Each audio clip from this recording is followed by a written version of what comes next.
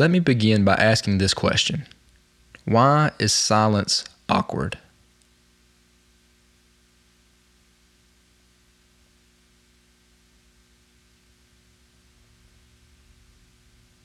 As I just took about 10 seconds there to be completely quiet, you probably felt what I'm talking about. It felt a little bit awkward, right? You might have even checked your phone or computer to make sure that it was still playing.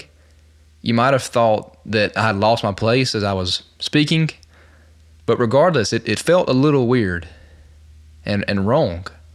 Of course, you don't expect that kind of silence when you're listening to a podcast, but that is an example of awkward silence. Another example is when you meet someone and you get past the normal pleasantries of, "Hi, how are you doing?" And they say, "I'm good, how are you?" And you say, "Fine." And then there's this silence. And you immediately begin to think of what to talk about next. How can I fill this dreadful silence? And we often choose just really exciting topics such as the weather or sporting events.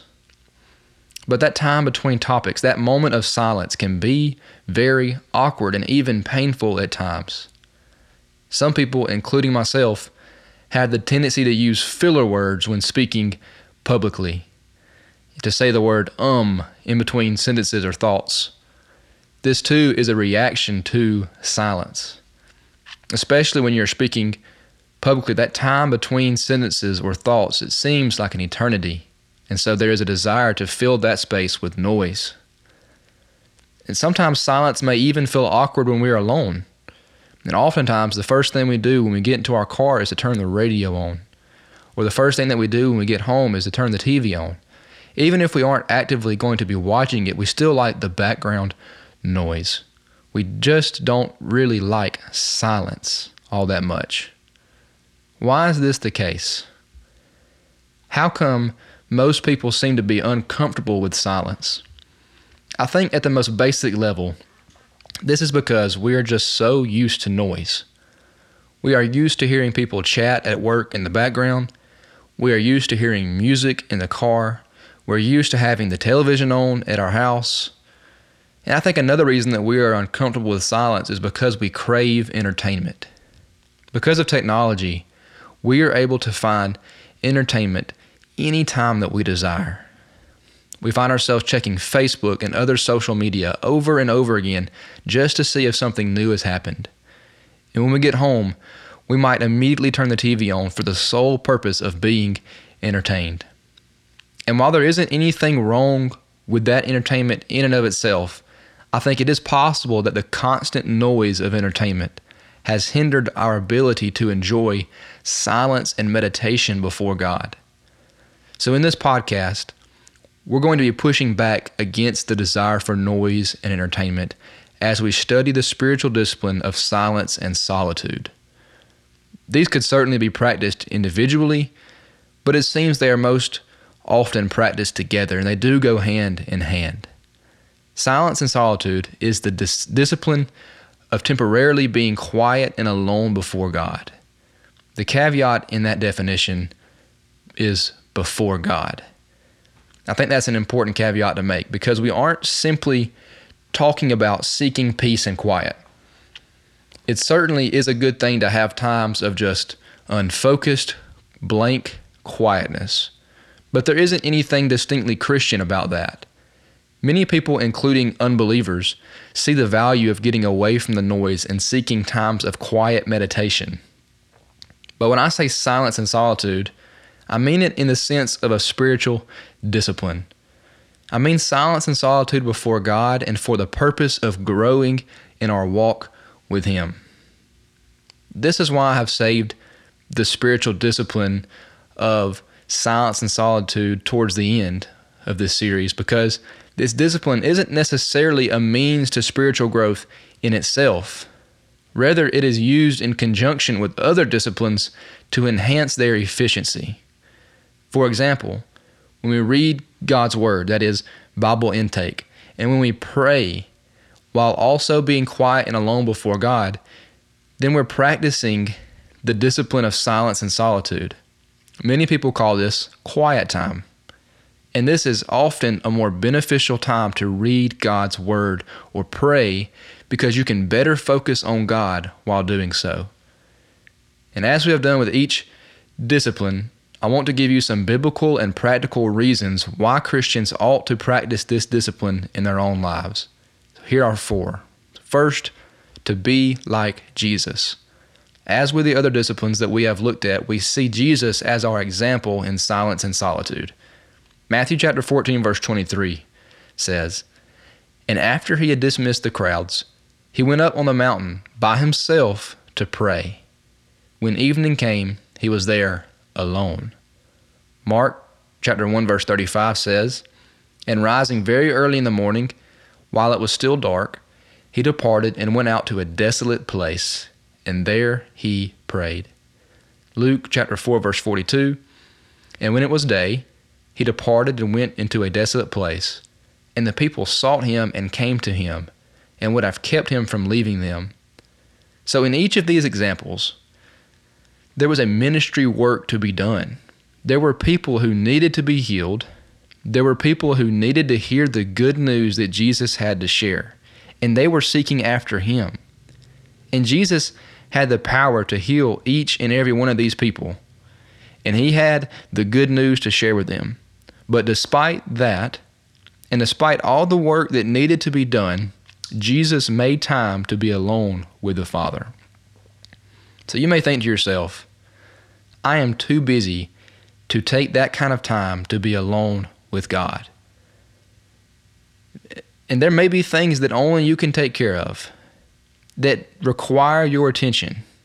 But the truth is that if we want to be more like Jesus, we have to be willing to carve time out of our busy schedules to spend alone time with God. So the first and foremost reason that we ought to practice this discipline is because Jesus did, and in doing so, he has showed us its importance for our spiritual health. The second reason that we should practice this discipline is to minimize distractions when we pray and read God's Word. So there are times that if we're going to be able to pray or read it all in a day, it's going to have to be in a noisy place and with other people around. But when possible, we should seek times throughout the day to read and or to pray in silence and solitude, with as little background noise as possible. No music on, no phone to distract us. You put that away and you read God's Word and you pray without those distractions when we come to God. And in doing so, we will have a more earnest time of prayer and reading God's Word. So a third reason then that we should practice this discipline is to express faith in God. In Psalm chapter 62, David says twice, "For God alone my soul waits in silence." The first time that he says it, he goes on to say, "God is my salvation." He explains that God is his fortress, that he is a rock. And the second time he says it, he says those things also, but he adds, "My hope is from him." It says, "For God alone my soul waits in silence. My hope is from him." So because David trusts in God's salvation, and because David's hope is in God, then he says that my soul waits in silence. So because David is trusting in God's salvation, his soul can wait silently before God.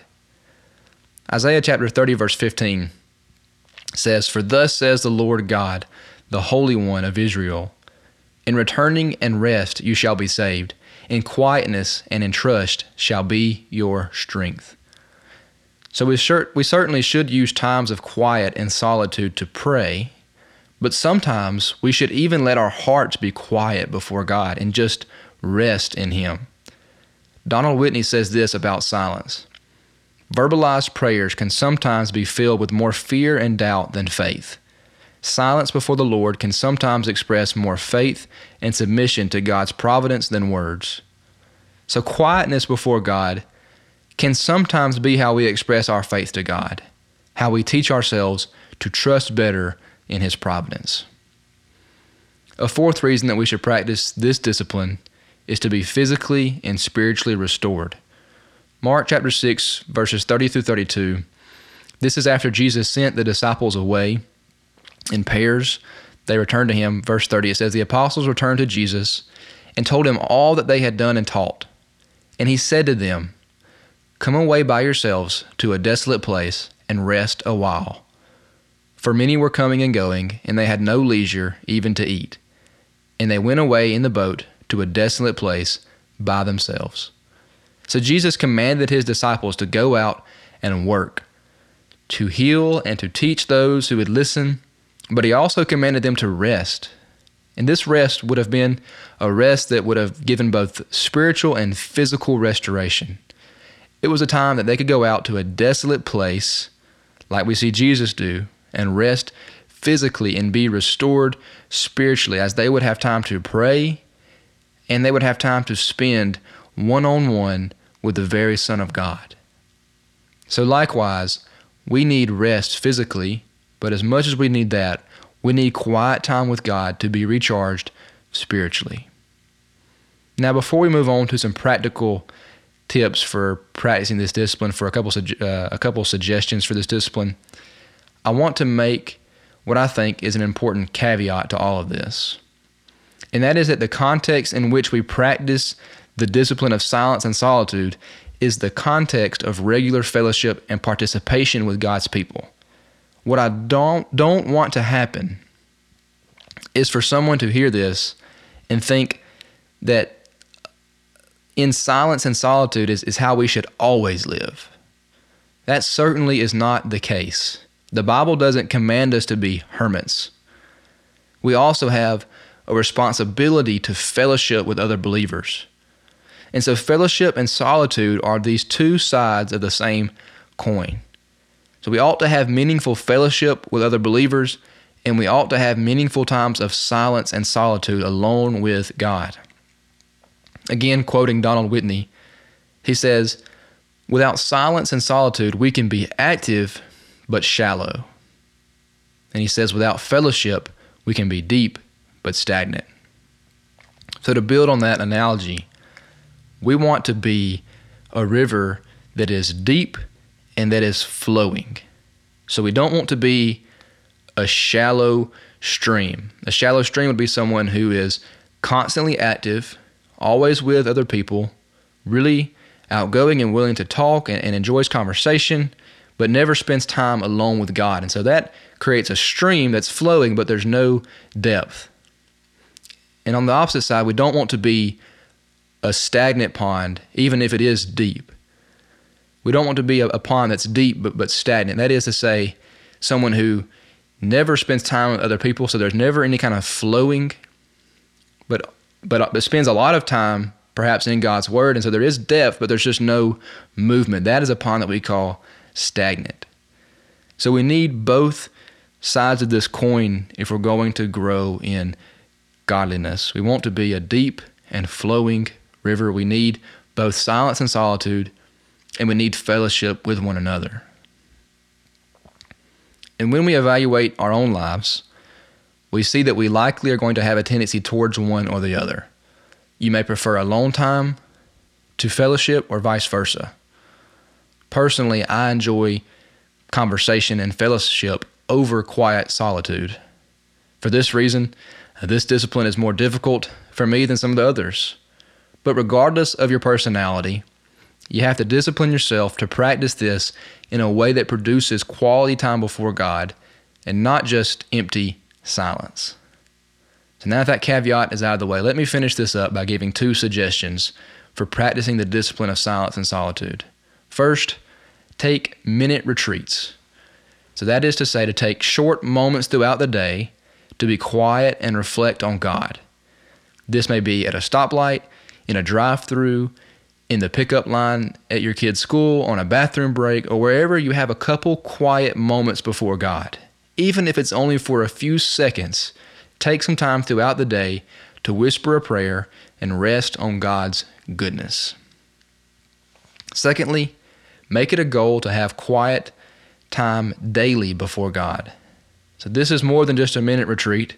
This is a little longer time in quiet when we read God's Word, we study it, we pray, You might journal, take notes, and offer worship to God. This is where we put to practice the other disciplines that we have studied so far, and we should seek to do this daily. And when we can, on occasion, we should look for times to even build on this and to spend perhaps an afternoon or an evening or a few hours in the middle of the night in alone time with God. And then the better we get at taking those longer times to be with God, the more we will gain from the shorter times and the minute retreats that we have with God. So thank you for listening. My hope is that you will look at your life and either take advantage of maybe some times that you already have to yourself, or carve out time to dedicate to silence and solitude before God. And there's great blessings in doing so. Thank you for listening to this podcast from Henderson Baptist Church. If you'd like more information about our church, you can visit us on Facebook or check out our website, hendersonbaptist.org.